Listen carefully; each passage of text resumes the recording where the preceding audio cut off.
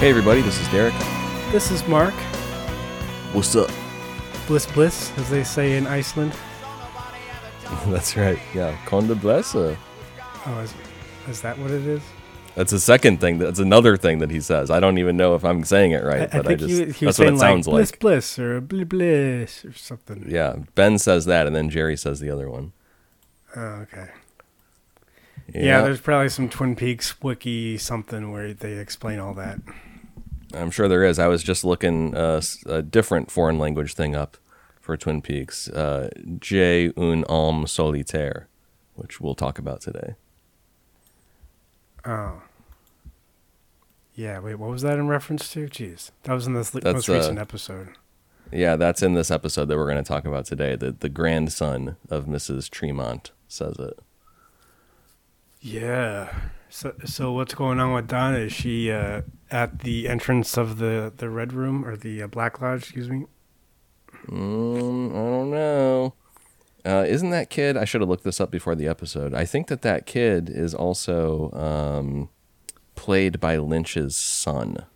See if I can pull that up real quick. Yeah, I think he looks like David Lynch, and then you look Yeah. it up, and then you realize, oh, that's his son. So of course he does. Yeah. He has the hair thing going.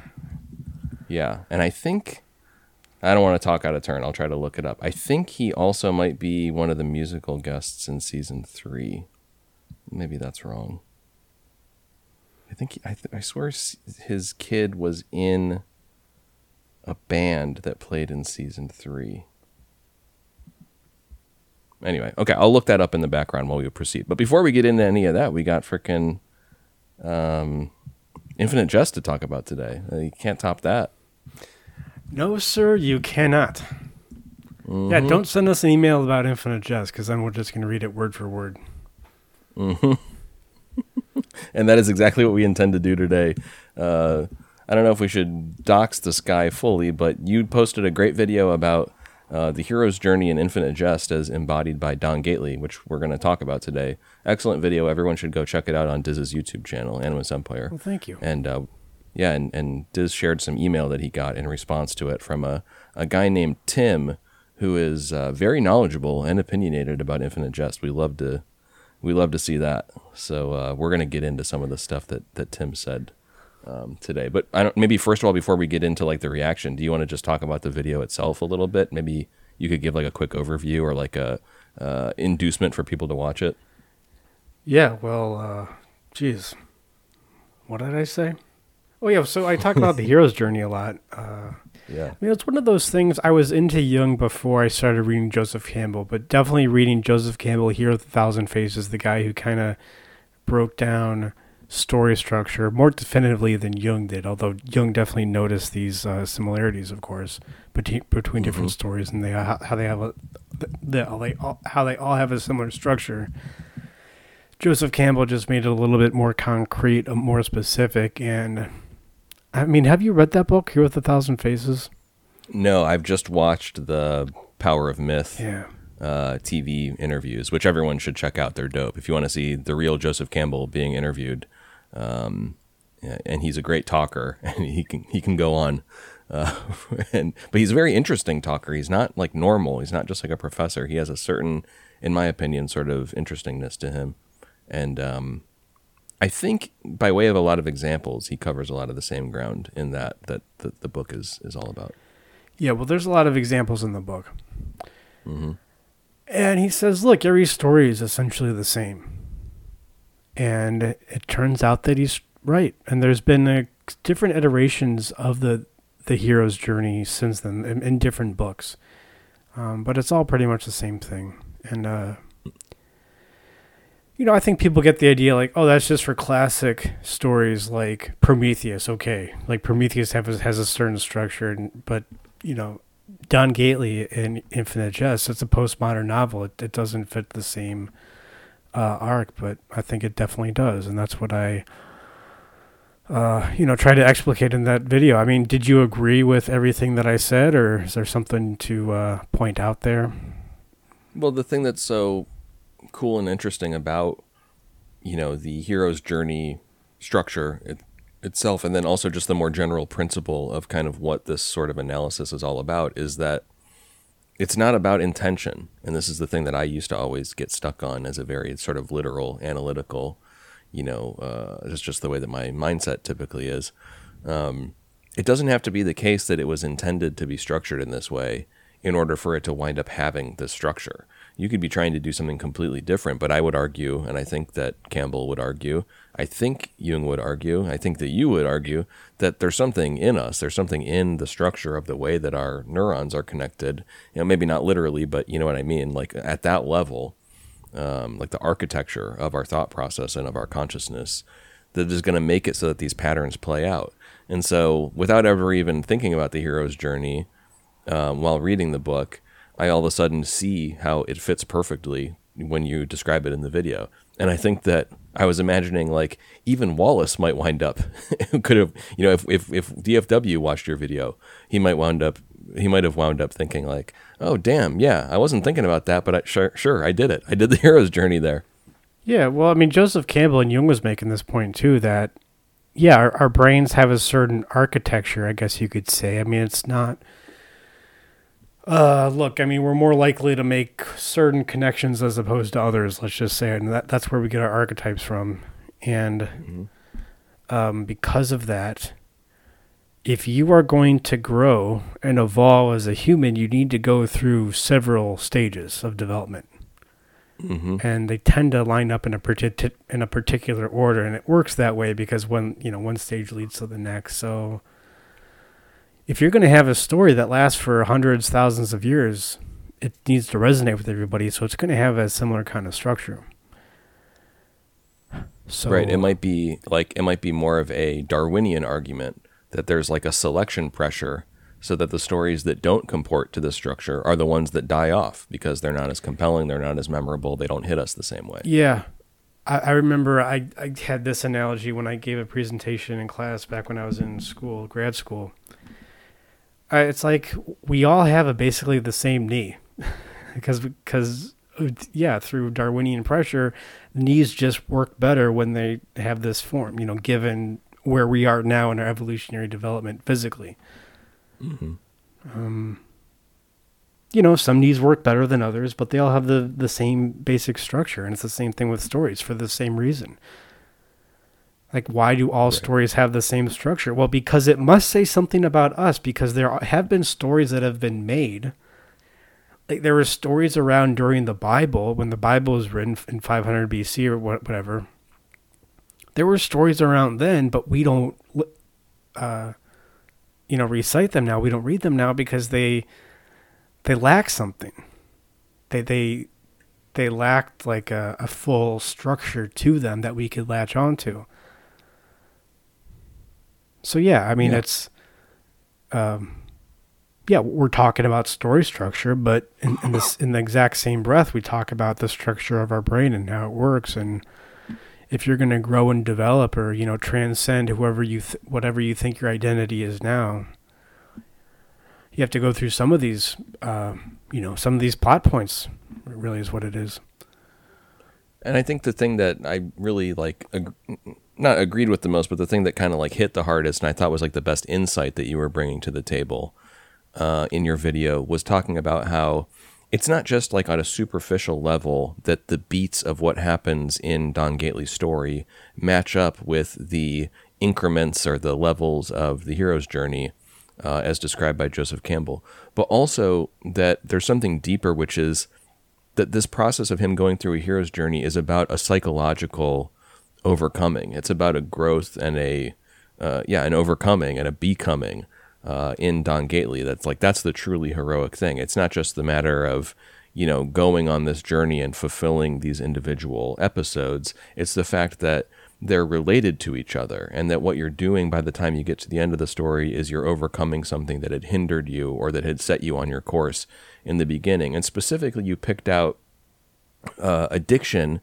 with Gately, which is like kind of an obvious one. Of course, it's a huge theme in Infinite Jest, but Gately is obviously the ultimate representation of defeating that and kind of, humanity winning out over this sort of, virus that is infecting us, but also more subtly and more, I think, intimately related to the deep, dark, underbelly of Infinite Jest.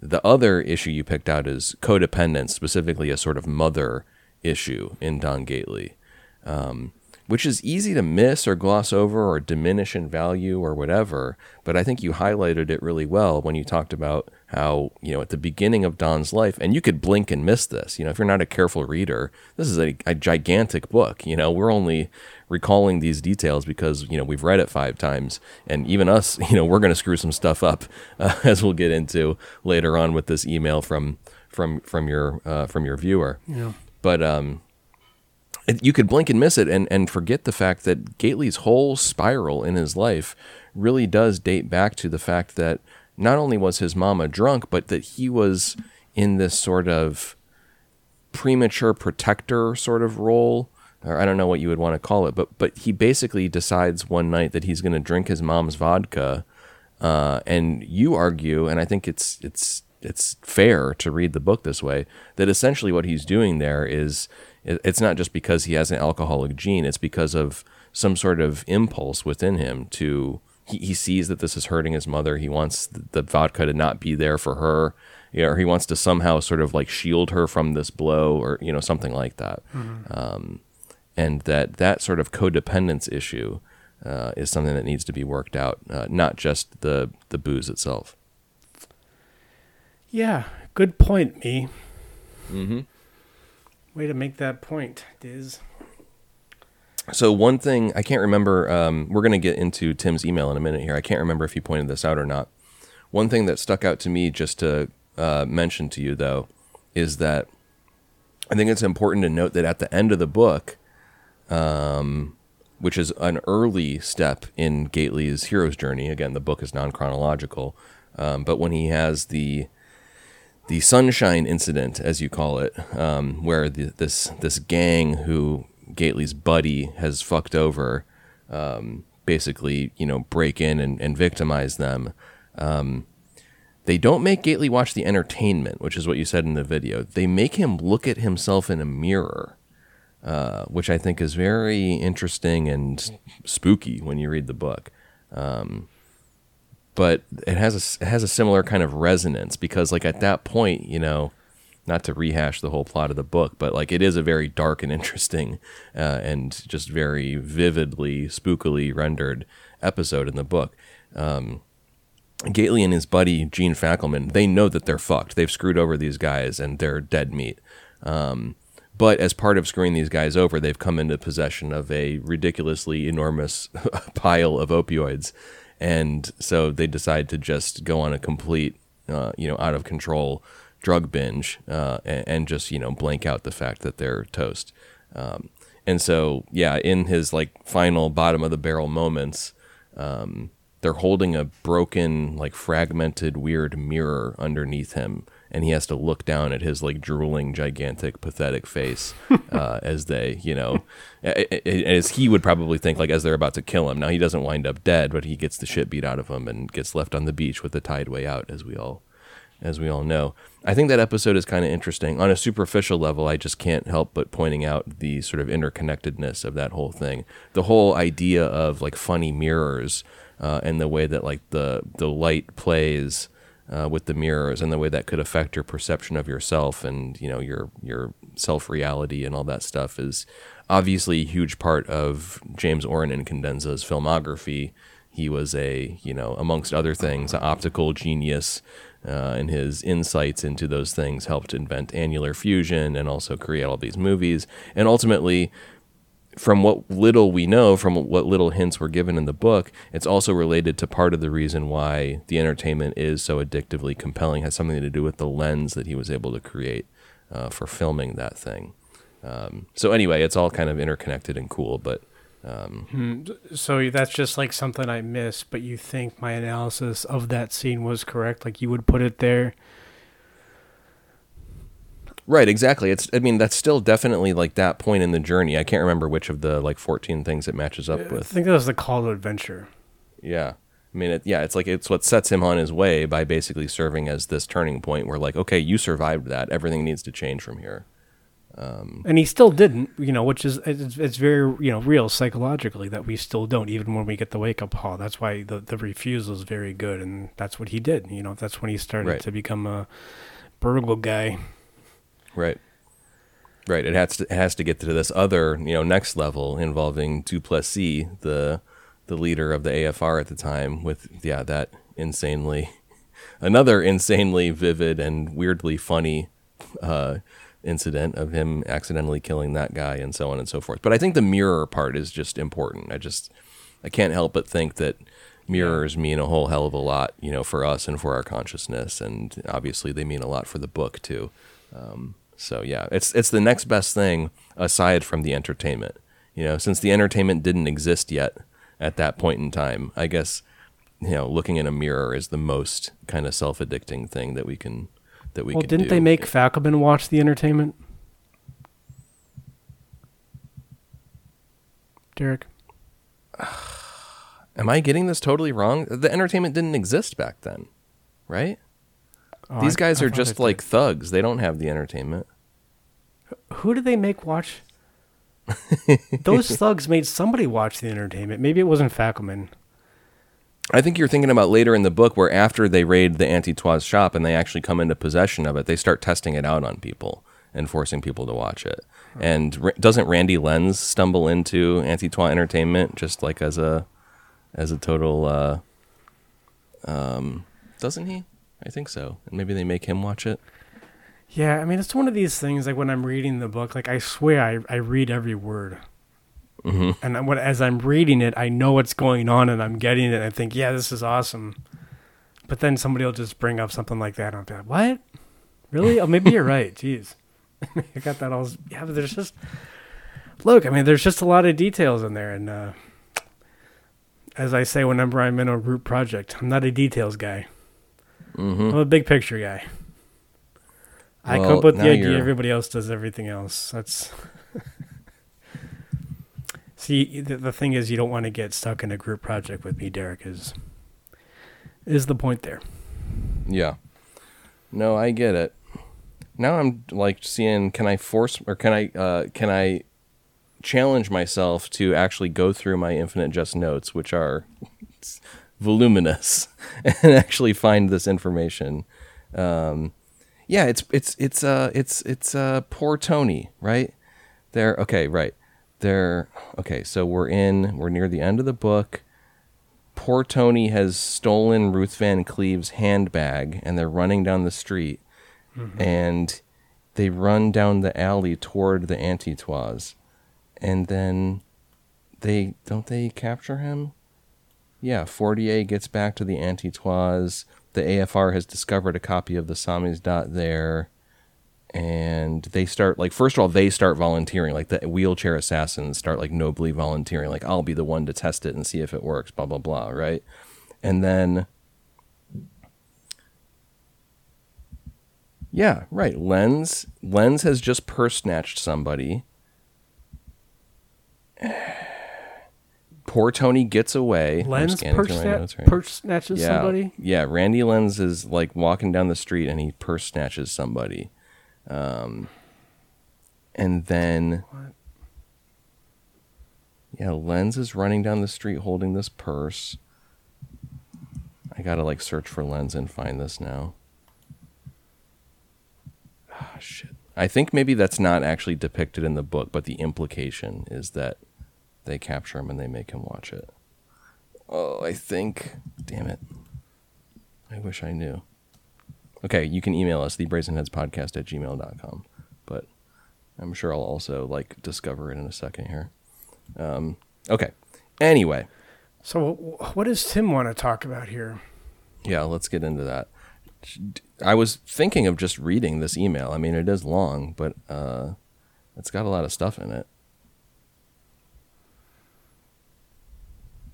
What do you think? Yeah, we can just start with the second paragraph here. My own expertise. Okay, so let me just read this real quick. We can like get through this paragraph and talk about what he's saying here. At a high level, he's talking about the fact that he perceives a different structure in the book. and that there's like something to be said for this sort of, what do you call it? Sort of like a tripartite structure of the book.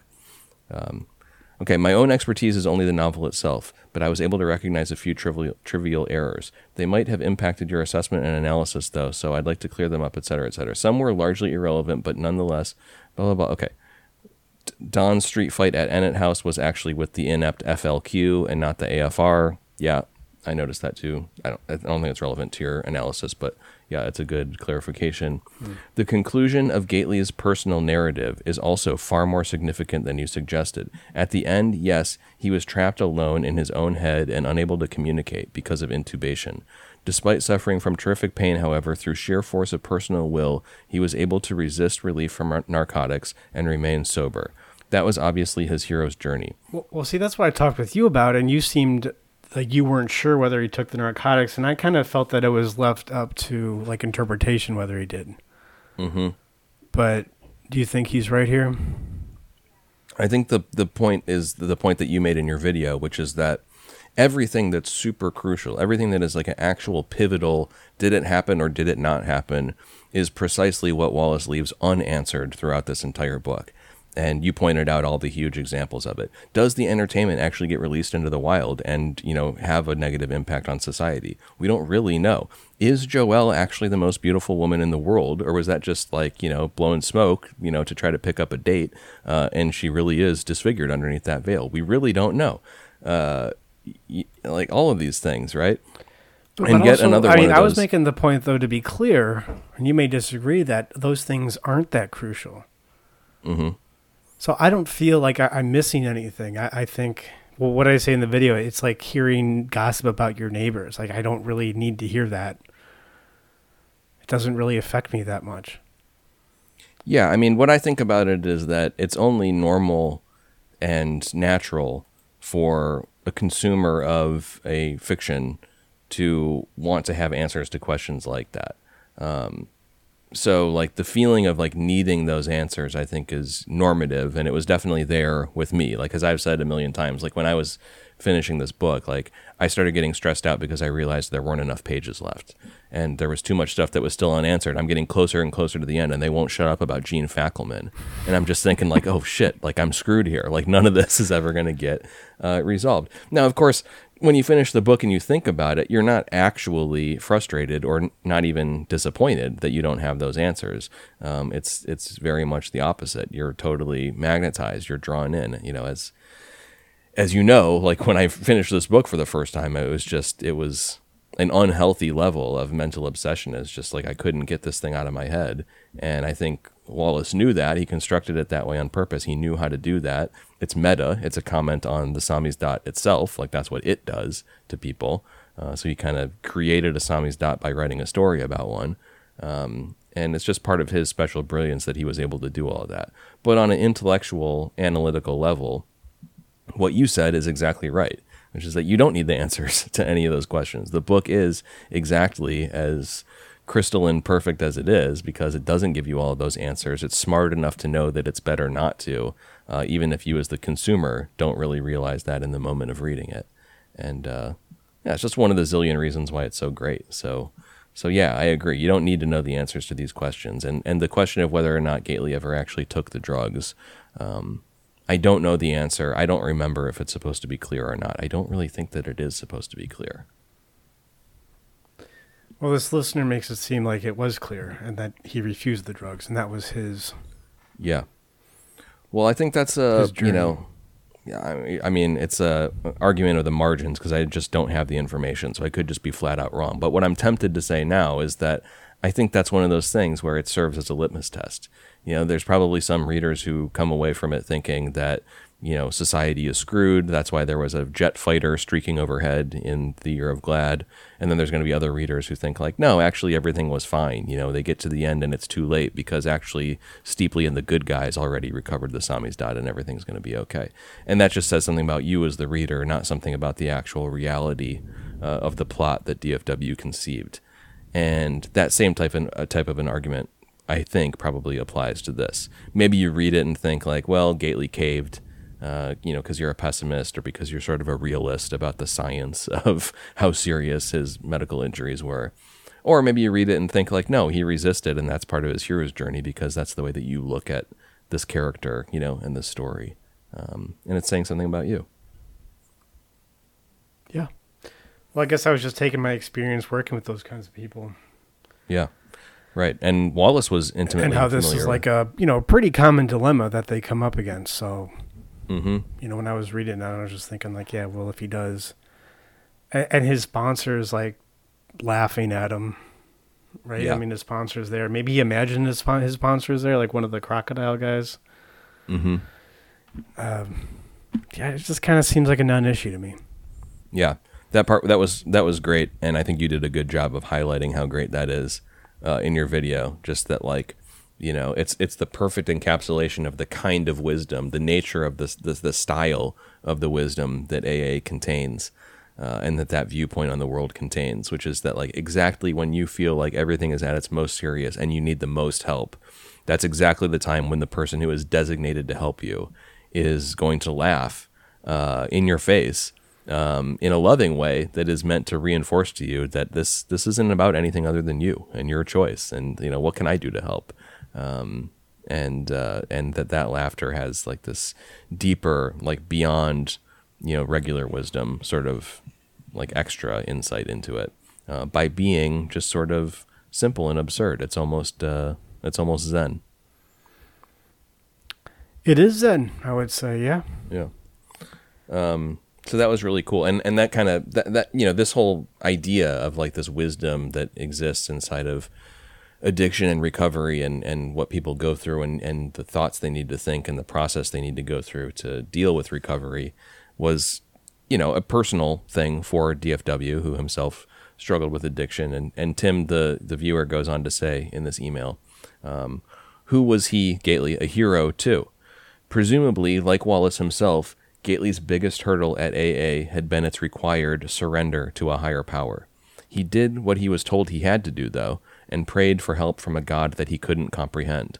The novel then ends with him sober at St. Elizabeth's, mother of John the Baptist, getting submerged in an ice bath because of his fever, symbolically baptized and cleansed of sin, at which point he remembers when he'd been left on the beach by his godfather 8 years earlier with the tide way out, so not submerged, not baptized, and not cleansed of sin. After which, of course, he'd returned unsaved to burglary and narcotics.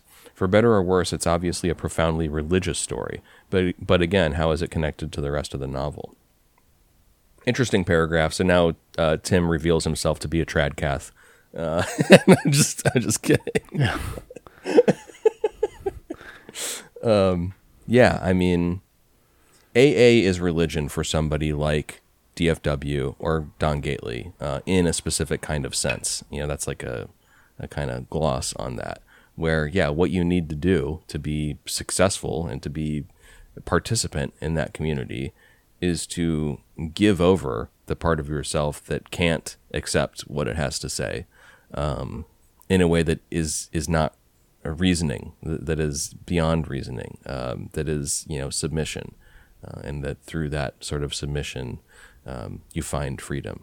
I think Catholics say something like that, but alcoholics also say something like that.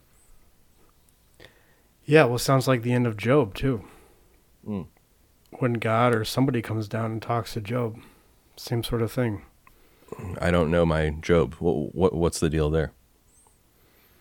Well, Job is lamenting that all of his, family died and everything was taken away from him. And, supposedly God comes down and says, well, look at all these things you don't understand. Like, you don't understand how a deer digests food or digests grass. You don't understand how stars move. I mean, there's lots of things you don't understand. So who are you to say that having this hardship, who are you to say that this is bad or wrong or not the right thing for you to experience? Like, you have no idea. Yeah, interesting.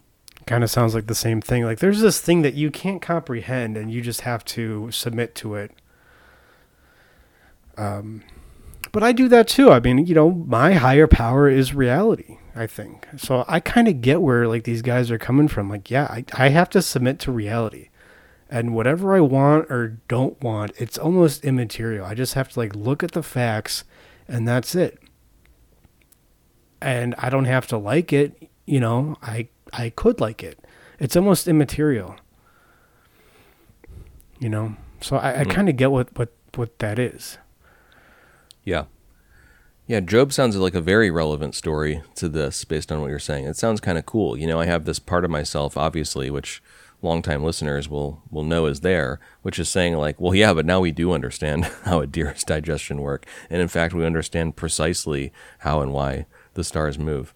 You can keep moving that question backwards. There's still like fundamental principles of, particle physics or astrophysics that are not actually fully clear, and there's always more to learn, and there's always a deeper question.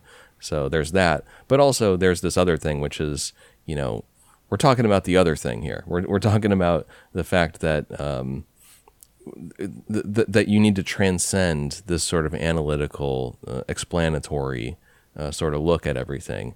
By the way, that's represented really well in the book by isn't he named Jeffrey Day, the lawyer who's in Ennett House and who just like has like the smart answer to everything and like knows exactly why, he doesn't really need to be there and how maybe this is good for other people, but it doesn't apply to him and blah, blah, blue. And that's exactly the role that he serves right. He's like the Reddit guy, like the Reddit debate guy inside of Ennett House. He's the actually guy. Yeah. Right.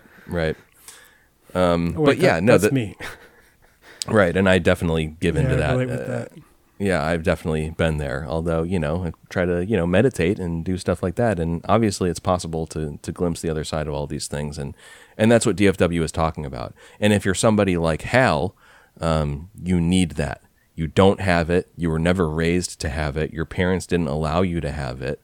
And you find yourself essentially becoming a zombie because you need it so badly. And you can't get it. And that's a different aspect of this book is Hal's story. But anyway, we'll get there separately. Okay, continuing on with the email here. For better or worse, it's obviously a profoundly religious story. But again, how is it connected to the rest of the novel? Simply start with who told it. From its use of single quotation marks from beginning to end. I disagree with that, by the way. But I just think that's a typographical choice. But let me not interject too much. From its use of single quotation marks from beginning to end, the entire novel has to be a single, uninterrupted quote from a single character.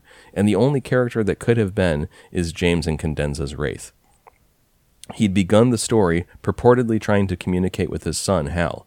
By the end, however, it emerges that his only goal was to save Joel, sacrificing both Hal and Gately to do so. It was Gately's recollection on the final pages, too late, that made James understand his own sin, then reframed the story as his own redemption. There had been increasing allusions to Gately as a Christ figure, and by its end, of course, he'd become James's savior. Note that neither James nor Hal believed in God. Wallace had said that the novel was about America abandoning spiritual principles, something exemplified by the corporate sponsorship of years replacing their number since Christ's birth. It's full of religious quotes and symbolism, most of them Christian. The truth will set you free, for example, is what Jesus had said to the Jews who'd believed in him. Okay, very dense. This is a dense analysis. It's interesting to think about things from this perspective. And I would definitely need some convincing. But do you have any thoughts on that? It's kind of like when I hear stories about, or like conspiracy theories about how there's like alien bases on the moon. Like I enjoy hearing about it, but I don't believe it. Mm-hmm. So when you say that James and Cadenza's Wraith narrated the whole novel, it's like that's a cool idea. And I understand if you go into it thinking that, it'd probably be interesting to read it from that perspective. But yeah, just kind of seems random to me. It says something to me about the book itself. I mean, there's something about this book where it's inspiring people to look at it in all of these different ways. Shake up this snow globe and over and over again and see how it falls. And I myself have done that. I've read this thing multiple times at different levels of detail orientation and so on and so forth. And I have to admit, this never dawned on me. I never looked upon it that way. I don't think the single quotes thing really evinces this. It's interesting. DFW is a pedant, and he liked, grammar, and presumably, he would also be interested in accurate, typography and punctuation and stuff. So I could picture it being the sort of thing that on a very cute level, he could, maybe want to do. But the specific idea that the Wraith is telling this whole story, and by the end he decides that it's some sort of sacrificing of Gately and Hal to save Joel. There's not enough pieces there to really make me see why that's true. In what sense did the Wraith sacrifice Hal? Maybe I'm missing something. I would love to know more about that, but this is an interesting lens, a Randy lens, if you will, through which to look at the book. Yeah, I mean, I think for me to really digest this idea, like I would need this listener on the show talking to us about it. I think the reason why most of the symbolism in the book is, religious symbolism in the book is Christian, is just because DFW was a, Anglo white male. What else was he? That's his milieu. Yeah, those are touchstones. I mean, it doesn't exactly surprise me. And the thing about Wallace saying that the novel was about America abandoning spiritual principles, I don't know about that. I would like to maybe see an exact quote. Maybe there is one. I mean, he was asked about this book a lot. He said a lot of different things about it. But the thing that always stuck with me about it, from what he would say, like on his press tours and stuff, was that it was a book about loneliness and that it was about being American. I don't know specifically how much he focused on spirituality specifically being an aspect of it. And this idea that corporate sponsorship exemplifies a loss of spiritual principles is something that not to get too political here, but I reject that on its face. I think that Christianity is part and parcel of our commercialized, economic capitalistic orientation. It very much empowers that viewpoint. Just ask, Alan Dulles, one of the most Christian guys who ever existed, and also one of the biggest, perpetrators of the system that is institutionalized now. Not a real Christian, Derek. Yeah, exactly right. It's not a real communist. The no true Scotsman argument, or whatever you call it. Yeah, exactly. Speaking of Reddit debate lords. Anyway, but this is a super interesting insight. I in no way want to denigrate this viewer, Tim, for sending this in. It's very interesting. I want to go read the book. I like hearing again. new things, so yeah, it's fun from that perspective. Yeah, I want to go read the book again and think about this more. Okay, we can finish up this email here. The novel is structured as a fractal Sierpinski triangle composed of 3 independent addiction narratives: James and Condenzas, that would be Wild Turkey; Hal and Condenzas, which would be Weed and Secrecy. I'm adding those flourishes, sorry. And Don Gately's, the Father, the Son, and the Holy Spirit. James is the saved, Gately the savior, and Hal, as you said, is the sacrificial lamb. AA's symbol, of course, is a triangle within a circle. Anyway, I hope that clears things up for you, et cetera, et cetera. I think that's it for the body of the email. Great stuff. Very interesting. I think I've heard of that. Like, what is a fractal Sierpinski triangle? I think I've heard of that in relation to Infinite Jest. Maybe I heard that from you before. I've heard it described as the annular fusion, cycle, which is itself described in the book, and that I buy that a lot because of the sort of meta-ness of it and the fact that they use that special circle symbol to delineate the chapters of the book. The fact that it starts at the end and ends at the start, and there's a lot of different circularity aspects of it. I'm not sure that I have ever landed on the triangle thing. The fractal Sierpinski triangle thing, you can Google image search it. It's the thing where it's the Triforce from Zelda. You embed 4 equilateral triangles inside of a bigger equilateral triangle, and you can continue doing that off into infinity. It looks really cool. I get that now. Yeah. Speaking of which, Tears of the Kingdom, great Zelda game, everybody. Woo. Did you finish? I mean, yes, I did. I beat it, but you can, it's because of the nature of the game. You can keep doing stuff even after you beat it. It's an open world game. So, yeah. Yeah, you basically, if you beat it, it just takes you back to your save game, like your last save point before you beat the game, and you just keep playing. So there's not a lot of payoff in beating it, but great game though. Cool. Okay, well, So how is James the saved? In what sense is he saved? I don't get Yeah. that. So this would be a question that I would ask him if he was here. I guess I'm not asking you to answer it, but... Right, and in the previous paragraph, he said that Joel was the one that we were intending to save.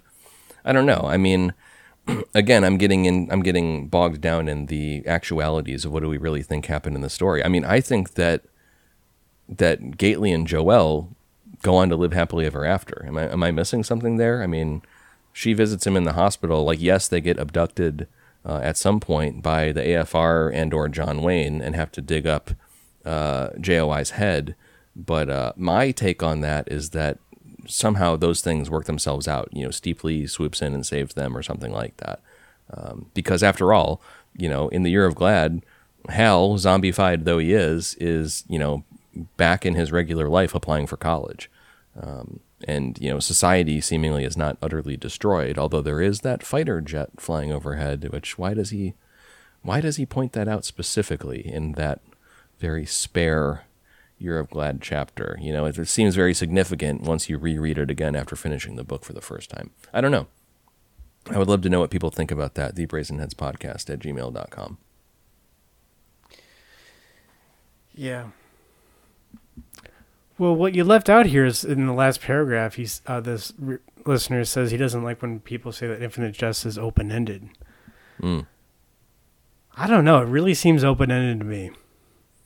Like, there's pieces there, and you can, you know, deduce something that makes sense to you, but it's not totally open-ended. Like, it's completely subjective and completely up to your interpretation. But, yeah, I think what you're saying there is, like, there are clues.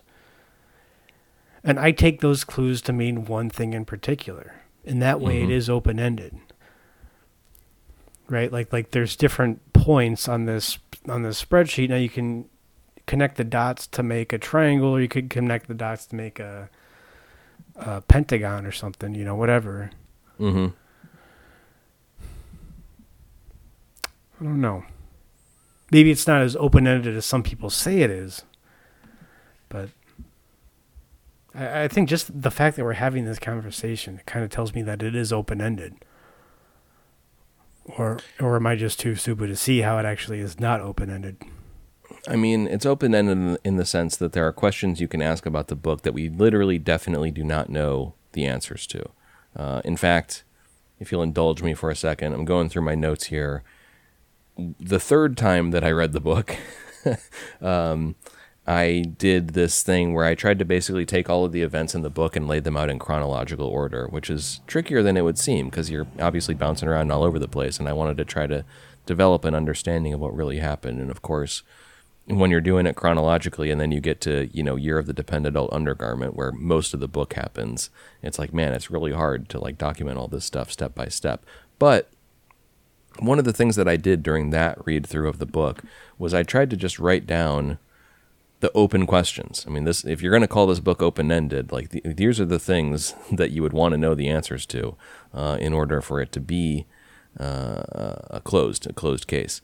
So I wrote down, what's the significance of Call It Something I Ate? In other words, the mold story. The mold story gets told twice in the book, and there are people who have argued convincingly that actually that mold is related to the chemical compound that's in DMZ, and that maybe that's the reason why Hal became zombified, and so on and so on. That's a flat out open question in the book. It's just, what the hell happened to Hal? You know, what situation is he in Year of Glad, and why? Is it just because he continued that downward trajectory that he seemed to be on? You know, in the Year of the Dependent Adult Undergarment, where he's drooling into this NASA cup.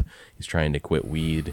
He's sort of zombieing out a little bit too much. Or did something pivotal, you know, a tipping point occur that we didn't see in the pages of the book? Maybe when the AFR, you know, raided the ETA tournament. Another question I wrote down, what's with Hal's, quote, surreal memory of a steamed lavatory mirror with a knife sticking out of the pane?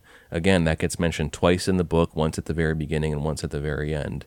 It has to mean something. How did Pemulus know to go to the Anti-Twas for DMZ? How does the topic of DMZ first arise at ETA? We don't know the answer to that. DMZ is this pivotal, substance. The whole plot sort of hinges on it in certain respects. And I guess what we know about it is that Pemulus got it from the Anti-Twas, but how? Why? Why were they even thinking about it in the first place? How about the fact that there's a part in the book where they mention that there are 3 secret AFR operatives inside of ETA? Who are they? We know that John Wayne is one of them. We know that Poutrincourt is one of them. But who is the other one? Is it Avril? That was going to be my first guess as you were saying that, yeah. Yeah, I mean, it's just an open question. Okay, and then finally, the last one. I don't know if you remember this, but when things start getting really weird at the end of the book, there's this incident where Stice's head is stuck on the window at ETA. And when they're trying to help him out or whatever, Hal looks out the window and he sees somebody sitting in the snow on the bleachers. And I think that maybe that is the Wraith. I think there's something significant about that as well. And then, of course, you have all of these basic questions, the stuff that we've been talking about from the get-go. Just what happened to Hal, what happened with the entertainment, what happened to Steepley, what happened to Marath. We don't know any of this stuff. So yeah, in that sense, I think it's very fair, circling back to the email, to just say that, yeah, this book is open-ended. But I think what you're saying is just that all of that stuff is the stuff that is intentionally engineered that way by this brilliant author to leave you thinking, to leave you with something to continue chewing on almost addictively, even after you're done reading it. Wow, so meta. Mm-hmm. Yeah. Just totally meted out by all the meta-ness here. Yeah, I mean, the book is great. What else are you supposed to... what are you supposed to say? Okay, so continuing on with that thread, this the thing of the open questions. What are you left with? That's what you asked Tim. You said what are these questions, right? You want to paraphrase kind of the gist of the conversation you were having? What was it? I think it was something like, oh, okay, I got the quote here. I have the quote. He says, the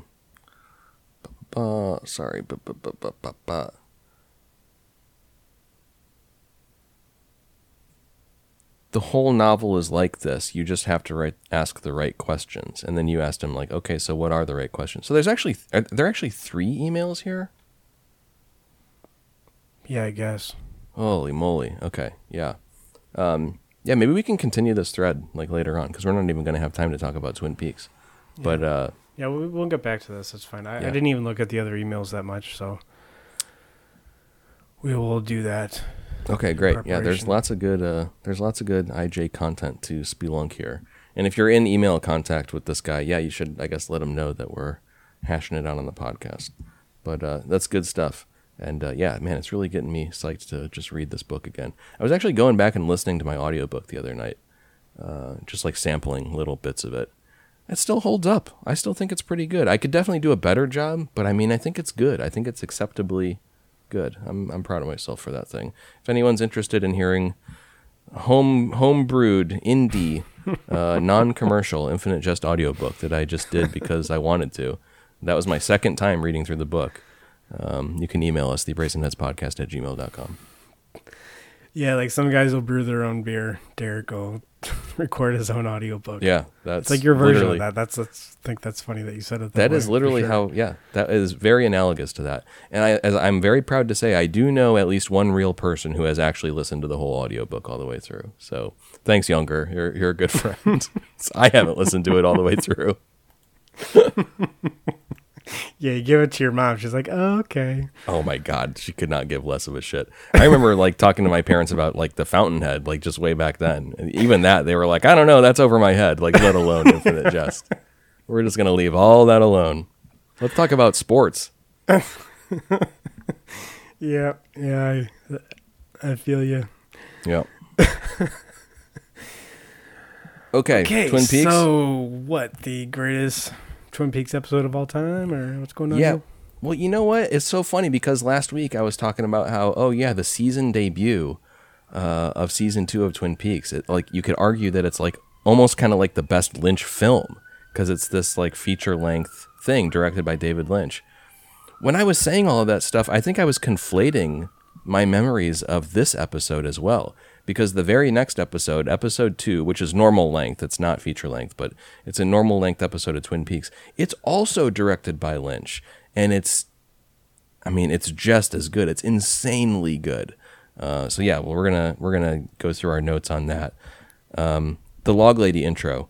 She says, "As above, so below. The human being finds himself or herself in the middle there." The human being finds himself or herself in the middle. There is as much space outside the human proportionately as inside. Stars, moons, and planets remind us of protons, neutrons, and electrons. Is there a bigger being walking with all the stars within? Does our thinking affect what goes on outside us and what goes on inside us? I think it does. Where does creamed corn fit into the workings of the universe? What really is creamed corn? Is it a symbol for something else? That's your classic Log Lady intro. Good stuff there. That's that kind of like, that's like a Joe Rogan point. Like, Jamie, did you hear that like the space in between, like the particles inside of an atom is like just as much as the space between the planets in the universe? Exactly. It's true though. It's kind of crazy. There's a lot of... Well, geez, now that I didn't know that was her intro. Now I'm wondering how that fits in this episode. Yeah. Well, there's creamed corn. Okay, well, no, I think I do know how it fits. When Briggs delivers the message, maybe that's what that references. That's right. One of the things that happens in this episode is that, we really crack open the can on the true interspace, or whatever you call it, interstellar, like supernatural aspects of the Black Lodge and Twin Peaks, the town. So... yeah, there is something happening without that matches what's happening within as we emotionally grapple with this tragic murder. Okay, shall we jump into it? We shall. Great intro scene. You got my boy Albert buddying up with Coop, talking business, but also caring for his friend and colleague Cooper. And all the while in the background, you have this beautiful barbershop quartet just like basically singing little Badalamenti-esque chords very quietly in the background. And you can see them in the shot too. You have these 4 guys dressed up like goofballs with like, straw boater hats and stuff singing barbershop. But it's done in a very vibey way. And they're also smoking while they sing, which is very, that's a Lynch flourish also. Also in the background, you have Asian mafia guy staring at him. Yeah, that's right. We don't know what the deal is with that guy. The extra that they took from Rush Hour 2. Yeah, get me the most stereotypical, like mean-faced looking Asian guy you possibly can. Yeah, triad guy or whatever. Yeah. Ponytails, slick back hair. Going back to that supernatural thing, they're talking about the case. Albert's joking around about the fact that, they did an autopsy on Jacques Renault, and he's like doing the Jaws thing of like, oh yeah, we found a license plate inside of his belly, whatever. That was pretty funny. But basically the takeaway from that is that they're not going to be able to identify the killer of Jacques Renault. It was like forensically, there's no cracking that case. They're just going to get away with it. And then Cooper says, Albert, my ring is gone. There 1 minute, gone the next. If you remember from the previous episode, the giant asked for the ring, and Cooper thought that it was just part of the unreality of his dream. But then when he saw that it was really gone, it's like something extra has happened here. And Cooper says, I'm glad you're with us, Albert. We need the very best.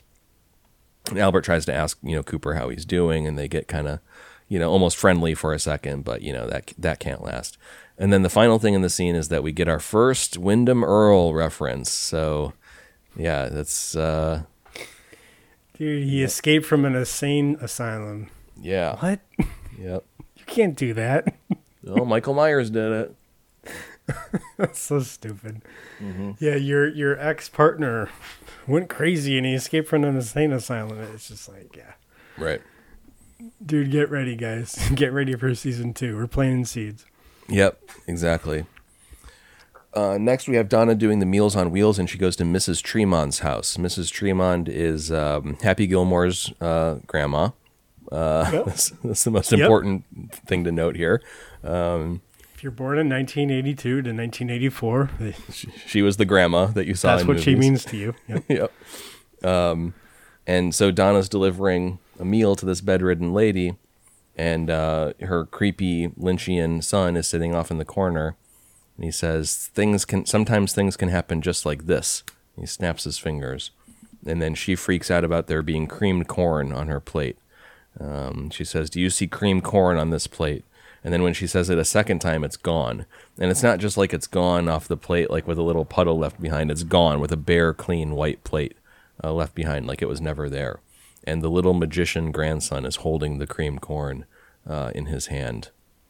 Very creepy. Not that we know the meaning of any of that, but, it's just like, the man from another place. It's just like the dream in the Red Room. We're getting our classic Lynch stuff here. And the old lady, I think the meaning behind it is like there's some eerie magic-seeming stuff going on, and we're going to get a dose of that later. Yeah, definitely. So when it comes to cracking the case of this murder, it's not going to be of this world. Yeah, that's right. Although I thought this was a reference to, I thought their room, and this was made more clear, maybe even the Twin Perfect video, but also in Fire Walk With Me, that their room was some kind of entrance to, maybe not the Black Lodge, but something like that. Yeah. Isn't that right? And yeah, so, doesn't stuff just get weird and the laws of physics kind of reverse on themselves? And is that why Harold Smith is such a weird loner guy? Because he's affected by that because he's right next door. Oh, that's an interesting point. Yeah, it could be. I mean, once we see Fire Walk With Me, we're going to learn that Mrs. Tremond is the one who gave Laura the framed photo, which she hangs up in her room. This would look nice on your wall. And when Laura hangs that up on her wall, that is sort of the portal through which she's, Bob crosses over into her world and vice versa. I mean, I don't know what you think about this, but do you think that Bob ever raped Laura prior to that? Like, do you think that Mrs. Tremond introduced Bob into Laura's life by giving her that photo? Or do you think that it was already going on and she is just one of these people, sort of like the giant, who lives on the fringes of these worlds and was just trying to do something, was just intervening somehow? Maybe she thought it would be helpful to Laura or something.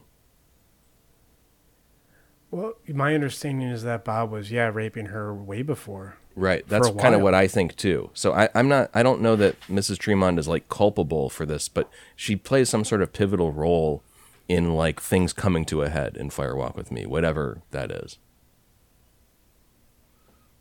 Yeah. It's weird. Yeah, it's weird. I guess when we get around to rewatching Fire Walk With Me, I'll think about that a little bit more carefully. But then, so they talk about Laura for a second, and Mrs. Tremond basically says she doesn't know her, but she says you should talk to Mr. Smith next door. So we're going to meet him in the next episode. And finally, the kid, as she's leaving, the creepy magician kid says, J'ai un âme solitaire, which is French for I have a lonely soul.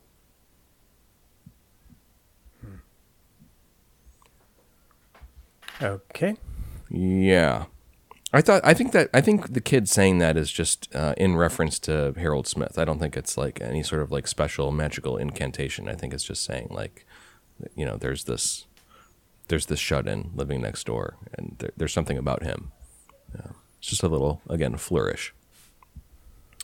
Okay. Okay. Next, Cooper and Truman go to visit Ronette in the hospital. There's a hilarious bit where they have to adjust the chairs first before they can sit down.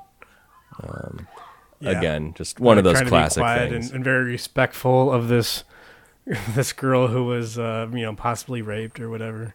Right. Well, was she raped? I guess not. I don't know. She just had sex with Jacques and Leo. Yeah, but again, going on this Twin Perfect theory, I guess the thing is that she was essentially supposed to be murdered by Bob, but there was this sort of like brutally beautiful sort of sacrifice that happened where like Laura was sort of seeking out, a means of trying to put up a fight and put a stop to this evil. And so there was a way in which she, possibly with the help of the one-armed man, was able to sort of like save Ronette's life and get herself killed instead, essentially. And yeah, that's something very subtle in the Twin Perfect analysis of the ending of Fire Walk with Me, which I didn't totally get on my own without first watching that video, but it has to do with like him throwing the ring into Laura, and it just, yeah, it gets subtle. Different ring than the one that Cooper is missing. It's complicated. Anyway, at the end of that scene, they show her the sketch of Bob, as described, by Sarah Palmer when she had her vision. And that's another thing about this, Twin Peaks being a series is like stuff from 4 episodes ago is finally coming up again. It's like, why didn't they follow up on that right away? Why are we just autopsying Jacques now? Like, all this, like, why were they searching Jacques' apartment like 4 different times in season 1, as we talked about before? It's just, I don't know. The chronology is a little bit hard. It doesn't make any sense. Yeah. But at the end of that scene, about it and it's okay. Yeah, it's best to just not, worry about it. They show Ronette the sketch of Bob, and she starts freaking out, of course, because this is the man. This is their attacker. She starts saying train, and then at the very end of that scene, in one of those like scary Lynch things, the light shatters, and on the soundtrack, they make this sort of like weird, like animal, like grunting noise. Like it's gotten very, especially spooky when she sees Bob. Okay, then Ben and Jerry are figuring out their scam. They have the 2 different ledgers for the mill that has been burned down, and they have a little funny bit about which one they're going to burn, which one helps their scheme the most. And there's no real conclusion to that. I mean, the purpose of the scene is to just catch you up, like remind you what these guys are up to. Of course. But it has the great Jerry Horn line where at the end they're like, well, we have to burn something. And so Ben pulls out marshmallows and he goes, Ben, where are those hickory sticks? Great. Yeah. Great stuff. This guy, Jerry Horn, whatever that actor's name is, I mean, between Commando and Twin Peaks, it's just, this guy had some great parts. Yeah, that would be my goal if I was ever an actor, is just to be a character actor like that. Yeah. Yeah, he's so good. Okay, we're at the Double R Diner. Andy is trying to put up flyers for the wanted poster for Bob. They decided since Ronette recognized him, they're going to start putting out flyers. And the flyer showing this sketch of Bob is going to be relevant throughout this episode. Andy's got tape stuck all over him. It's another funny bit, like when he sideshow bobbed himself in the previous episode. Yeah, and again, I mean, like when he sideshow bobbed himself, like the amount of agility that would take to get hurt like that is, right. It takes a lot. It's just like it would be difficult to get yourself this wrapped up in this tape. Right. There's an unreality. You need somebody unreality to help you. Yeah, there's an unreality to the slapstick that makes you question, like, wait, is this even slapstick, or is like, what the hell happened here? It's weird, and that's definitely a cool style choice. Inside the diner, the log lady speaks, or the log specifically speaks through the log lady to Major Briggs and says, "Deliver the message," and we'll find out what that is later on. Back at the sheriff's station, and Norma admonishes the log lady for spitting her gum out. Yeah, the pitch gum. Does that ever come up, or is that the end of it? It doesn't really come up, although that was the log lady intro from the previous episode, where she talks about how I chew pitch gum. It can't be too runny. It can't be too hard, blah, blah, blah. And yeah, they also talk about that happy medium as emblemized by the pitch gum in the Twin Perfect video. So it's just a theme. I don't know what it exactly means. What's pitch gum? Pitch is like hardened sap from a tree, isn't it? I think. Oh. Yeah. It's something to do with wood, like everything in Twin Peaks. Okay. Andy reveals to Lucy that he went to a sperm donation clinic and found out that he was sterile. So he's trying to confront her about, like, well, why would you be pregnant if I'm sterile? And there's no conclusion to that yet, but pretty soon we're going to get Richard from Dick from the department store is going to show up, and he's a great character. We'll get to him later on. Well, dude, from that scene, you're glossing over too much. First of all, why before that is Lucy annoyed by a fly? Yeah, the fly buzzing around. Yep. What is that supposed to mean? And also, when Andy says that he donates sperm, I mean, that's how he found out that he was sterile, because he went to a sperm bank. Mm-hmm. And he says, I like to donate sperm because I like wells. Mm-hmm. What's that? No, he says it's a joke. He says whales. He's like, I of course, it said like a call went out for sperm donations, and of course I signed up because it's my civic duty, and I like whales. Sperm whales. Oh, I thought he was saying wells. Like, what are you talking about? Yeah, it went right over your head. It's such a highbrow joke that it went right over your head. Yeah, dude. You gotta slow down for me. Yeah. Okay, next thing that happens at the sheriff's station is that Hank is there. Hank needs to sign in at the sheriff's office as part of his parole. And we just get a little, cold interaction between Hank and the cops. Sheriff Truman hates Hank, and we find out that Hank used to be a bookhouse boy before he turned to the life of crime. Not much more there for now, and as I keep saying... Dude, a sweet Twin Peaks sequel series is the Bookhouse Boys. Yeah, that would be good, right? You get to see, James getting up to some crime-fighting adventures. That would be nice. Also, more Hank Buck symbolism. Mm-hmm. Yeah. Yeah, and you're you right. Notice when Hank signs in passive aggressively, he signs with an H, a big H. Yeah, right. Yeah, you can tell he's doing this big gesture across the entire page. Man, that's a good point you made just then about the buck, because we saw that shot when he was having his spooky meeting with Josie, where Hank had those giant antlers framed over his head in that Dutch angle type shot. And it made him look like he had devil horns. But then he's in Truman's office, and Truman has just this comically small, he went to Target and bought a deer mount plaque to put on his wall or something. And Hank derides him for it. He says, "Oh, that's a real cute buck you have there, Sheriff Truman.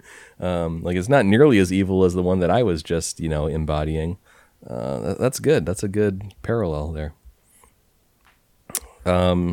Dude, am I making good observations here? I know I had a good one last time, and I feel like I that's a good ass observation. Yeah.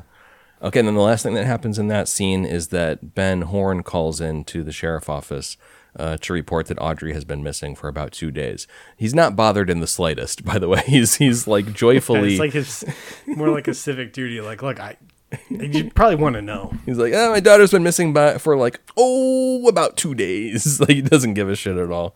He's sipping wine. Jerry finds out that the life insurance policy that was in Josie's name for Catherine never got signed. That was that scene that I really loved, which we talked about a few weeks ago, right. When the insurance agent and Catherine have that conversation where they're, communicating without ever actually saying out loud what's going on. Really good stuff. And, Ben is just kind of taking it in stride. Look, you win some, you lose some. This mill fire finally happened. Catherine is gone. Leo's shot. He was supposed to be dead, but Hank fucked that up. We're taking the good with the bad here. You win some, you lose some, as Ben said. They're just trying to wriggle their way through, their scheme here with all of these events having occurred. And the other aspect of that is the Icelanders. Their goal here is to sell this property for a huge development project with the Icelanders. So they decide, maybe we should give him a call. And while they're ringing him up, Leland barges in with his, white hair and everything, all psyched up, and says, hey, I was just thinking, guys, maybe we should call the Icelanders. It's just comical, sort of overlap there. But it turns out that he already called them and told them about the fire, and they're getting cold feet, and they're all, they're worried that Leland is going to screw the deal, basically. Finally, to conclude this long scene, as they're kind of jokingly reprimanding Leland, you're going to screw all this up, let's send Leland on a vacation, blah, blah, blah. Leland sees the flyer with the police sketch of Bob laying on the table, and he briefly recalls, I know this man. He lived next door to my grandfather's summer house on Pearl Lakes. And we'll find out more about this later on. but it's obviously going to be very significant that Leland knows who Bob is. Pearl Lake's where? Did you try to look that one up? Mm-mm. Well, there's 2 Pearl Lakes in Colorado. Okay. One is a state park, so I don't think you'd be living inside a state park. Although I do think that people live inside Yosemite. Like, there are, like, people who live there. Mm-hmm. So, I don't know, maybe. And then there's another Pearl Lakes down in southern Colorado. And I was looking at pictures of it online. It doesn't look like there's really too many houses around there, so... Okay. I don't know. Yeah, there is what is Pearl reference here? Yeah, there is no Pearl Lakes in Washington, so I think that's significant. There is a Pear Lake in Washington, but it's seemingly kind of ridiculously remote. I don't think that anyone would have a cabin there. It's like barely a blip on Google Maps. But it is close to Snoqualmie, which is basically what Twin Peaks is. So maybe they saw Pear Lake and they decided to just turn it into Pearl Lakes.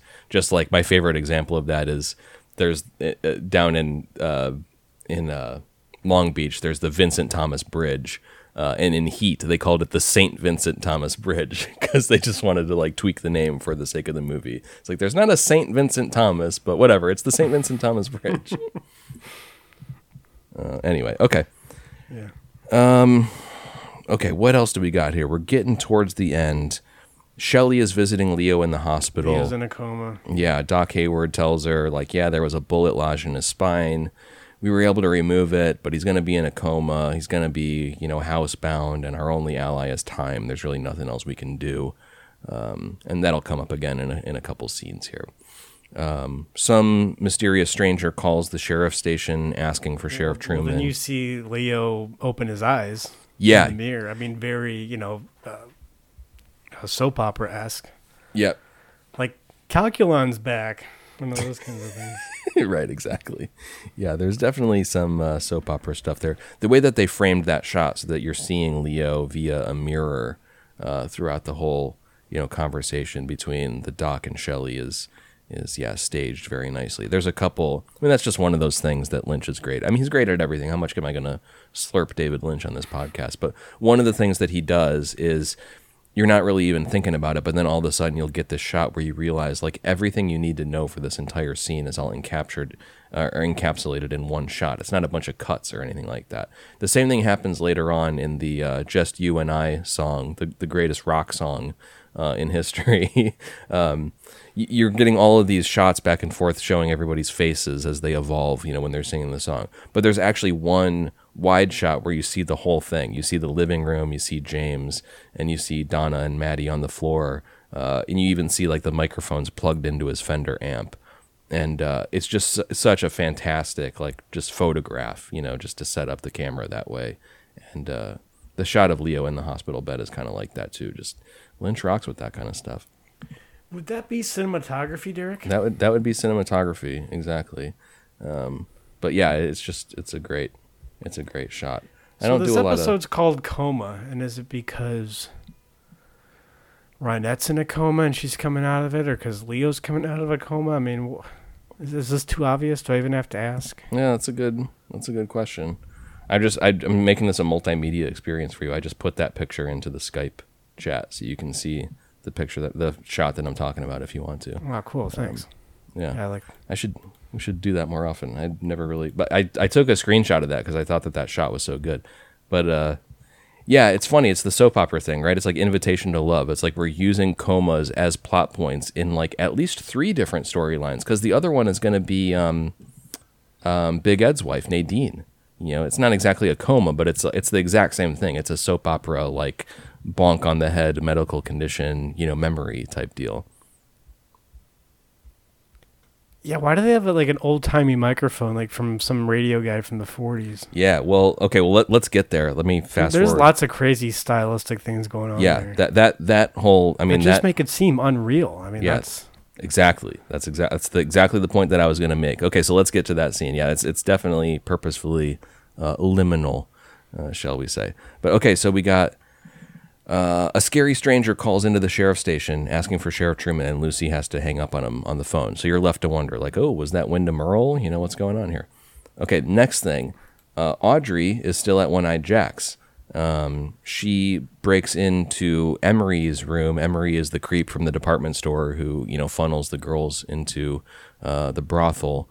And he's doing like some fetish thing. He's blindfolded. So she sneaks in and chokes him and gets him to give up everything that he knows. And he basically says, yeah, Laura, knew about One-Eyed Jack's. Ben, knew that she worked there. He slept with her because he sleeps with all the new girls.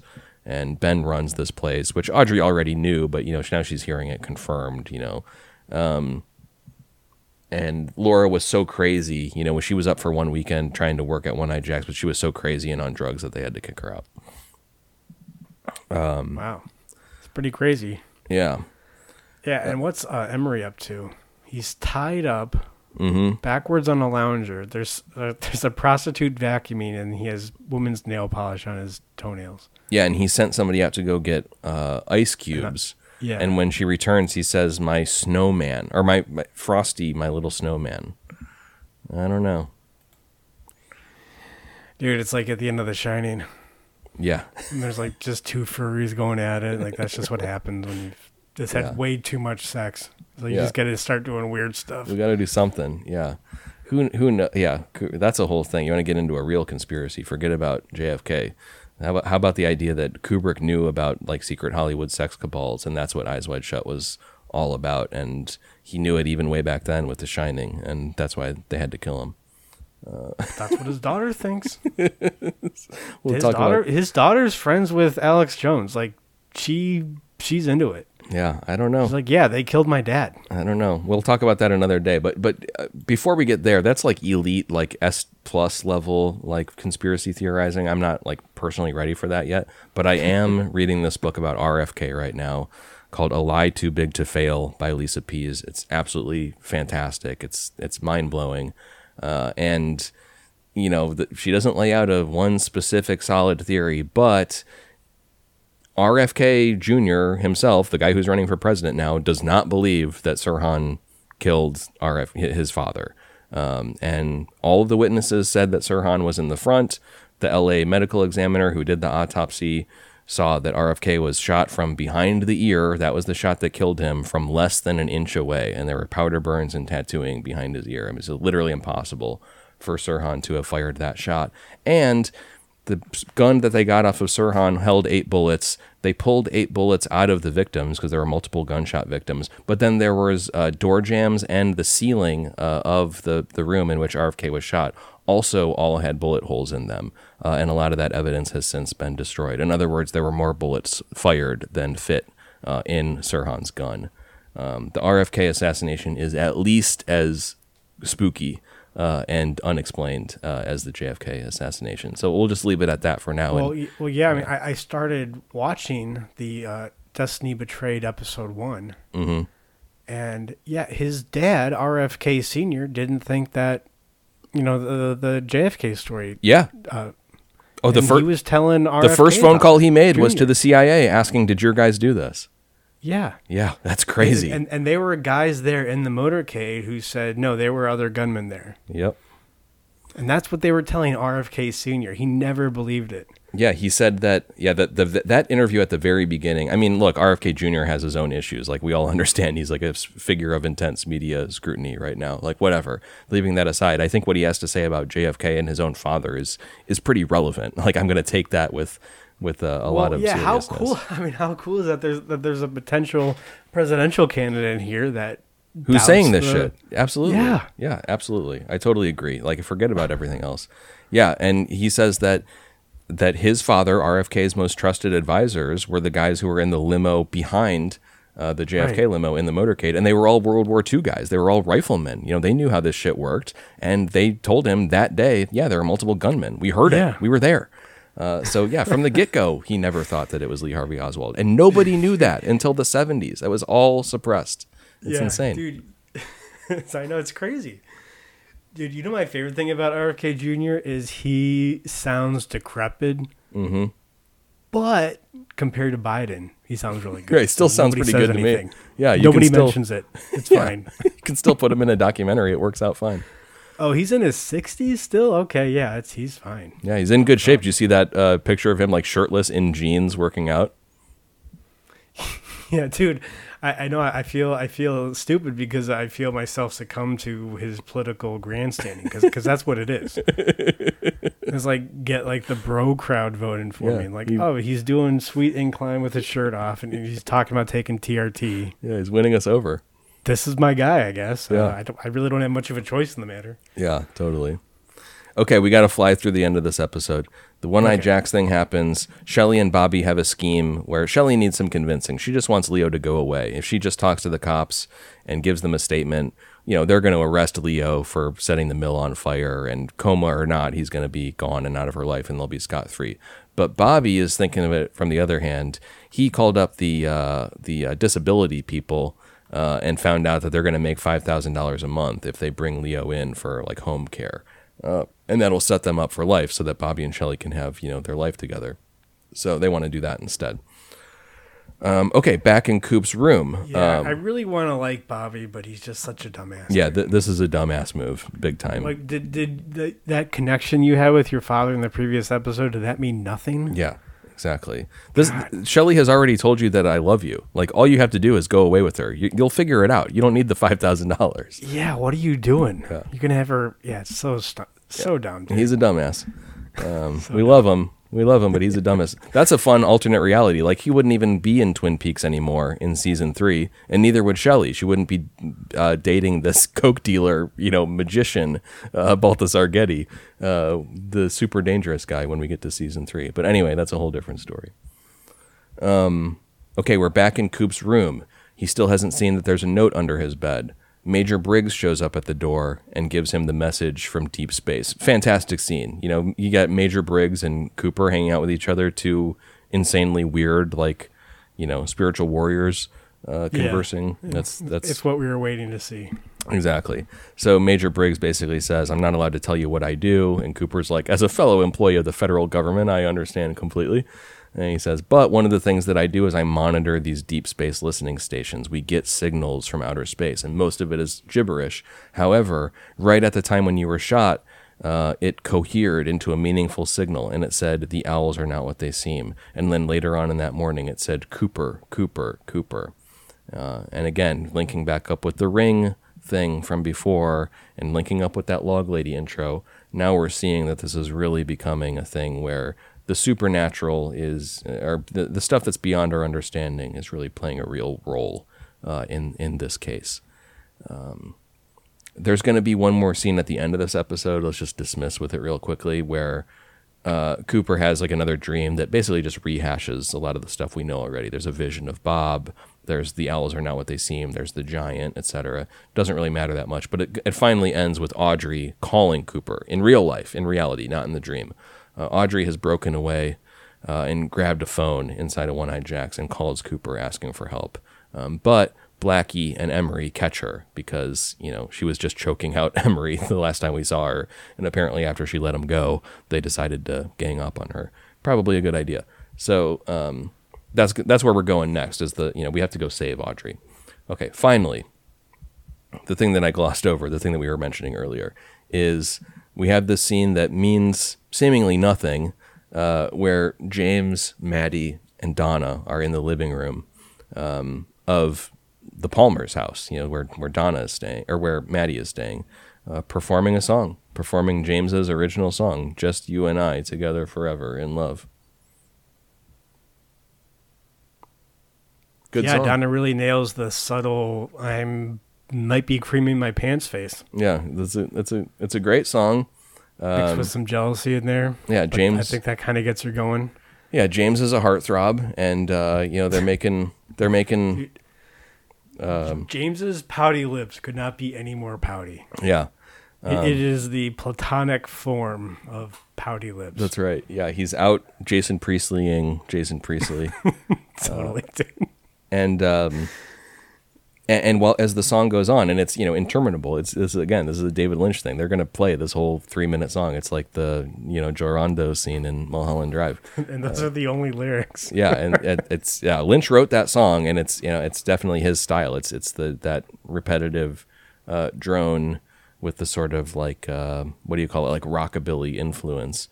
It's very interesting, but it has all these aspects to it, as you said before, that make it intentionally unreal. Like it's not realistic or believable that this would be music that James would write or that these kids would feel emotional about, just in exactly the same way as when, at the very beginning of Twin Peaks, when Audrey plays the jukebox in the double R and is like entranced by the music that plays. It's like the music that's playing is not music that anyone, it's not normal music. It's not something for people of a normal culture, and that's part of the whole like delicious unreality of it. He's also bad at faking the guitar, right? Like he doesn't know how to play guitar, the actor, and like the way that he's faking it, like he's not fretting the chords in a way that would make it sound like what you're hearing on the soundtrack. And then, of course, to make it ultimately unreal, the bass and drums come in. Like he plays the intro to the song, and then all of a sudden a full band comes in and is playing the song,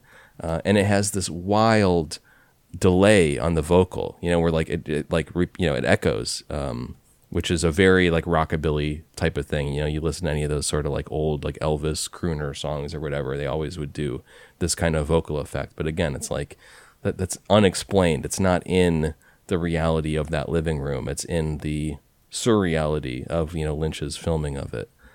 So yeah, it's just really cool. It's just you obviously laugh at that scene the first time you see it because it's silly. Like, what the hell is this? It's silly. But it's very bold and cool and makes sense in its own nonsensical way inside of Twin Peaks. Dude, there's a whole second season soundtrack. Mm-hmm. And it's on there. Mm-hmm. Why is this not loaded up on my Spotify right now? Yeah, and the song comes back in season 3 as well. Yeah, there's so much. Does. There's so much insanely good music in Twin Peaks. It kind of makes sense that they had like an actual musical number, in every episode of season 3, because music is such an important part of the show. Not all of those songs totally succeed. I really love some of them, but some of them are kind of duds or whatever. But for what it's worth, in my opinion, the absolute best thing of all of the music in Twin Peaks is the theme to Firewalk with Me, the stuff that plays over the intro to Firewalk with Me. Which, if you haven't heard it recently, cue it back up. It has like the saxophone in it. It's the stuff that plays before the TV gets broken at the very beginning of Firewalk with Me. It's insane. It's so vibey. R.I.P. to Angelo Badalamenti. There is one plot thing that happens here, which is that Donna gets her phone call from Harold Smith, just kind of arranging a meetup. But you notice like the way that plays out is that James is, watching her because she's run away upset, because James was making eyes at Maddie, and there's a jealousy thing happening, like you said. And so when she gets that phone call, she purposefully plays it like without explaining anything to James. Like, who is this guy? You're going to go meet up with him tomorrow? Like, what's going on? And then Maddie has a vision of Bob coming into the living room. I totally forgot about that. Yeah, and creepily... Well, I repress it because it's so freaking scary. Yeah, it's creepy. He's like creepily climbing over the couch and approaching her, and yeah, she screams and freaks out. It's a vision that makes her terrified, very similar to the thing that Sarah Palmer experienced previously.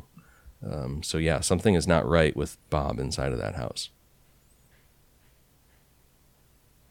We made it through. Yeah. So the message that Cooper received when he was having that dream from the giant, that somehow got caught up in the deep space, whatever frequency that Major Briggs was. Yeah. Yeah, I mean, the giant... So is the giant God? I mean, the giant literally said, the owls are not what they seem, right? He said 3 things. He said there's a man in a smiling bag, which we got answered in the previous episode because we saw the body bag hanging in the morgue at the hospital. The second thing he said is the owls are not what they seem, and this got answered or at least addressed or whatever brought up in this episode. The third thing that he said is without chemicals he points, which we're going to find out about later on. We haven't learned that one yet, but it's coming up soon. So the thing about the owls are not what they seem is that the giant literally said those words, and then at that same time, they appeared in Major Briggs's, interstellar, radio traffic or whatever.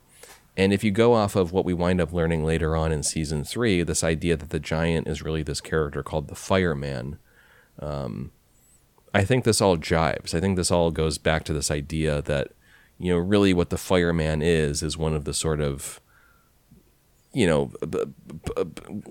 police officers, for lack of a better word, the order keepers in the world of the sort of collective unconscious, the purple world that we float through in Twin Peaks season 3.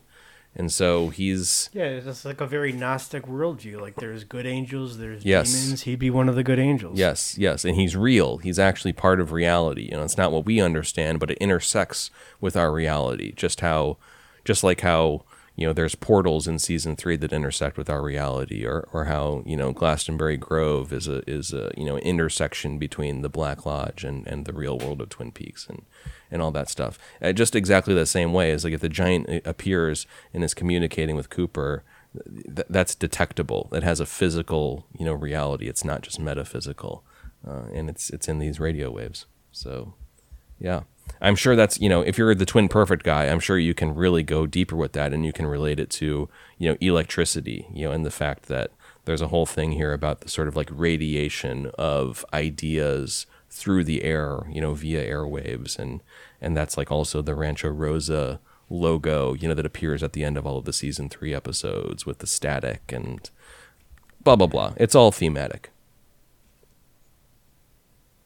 All right, let us know what you think. I mean, look, if you guys, email us something about Twin Peaks, we'll just probably read the whole thing. Yeah, like I was doing today. I got a lot more to read from this guy. That's how we do it. Yeah. And we got... So, yeah, the brazenheadspodcast@gmail.com. Yeah, that's right. We got some more good season 2 stuff coming up soon. It's going to stay good for a little while still. And then it's going to get really good. Exactly. Yeah. Thank you. Once James runs away and meets Evelyn, it's going to get really good. I can't wait. Well, we'll talk about it. All right. Good episode, buddy. Take care. All right, later.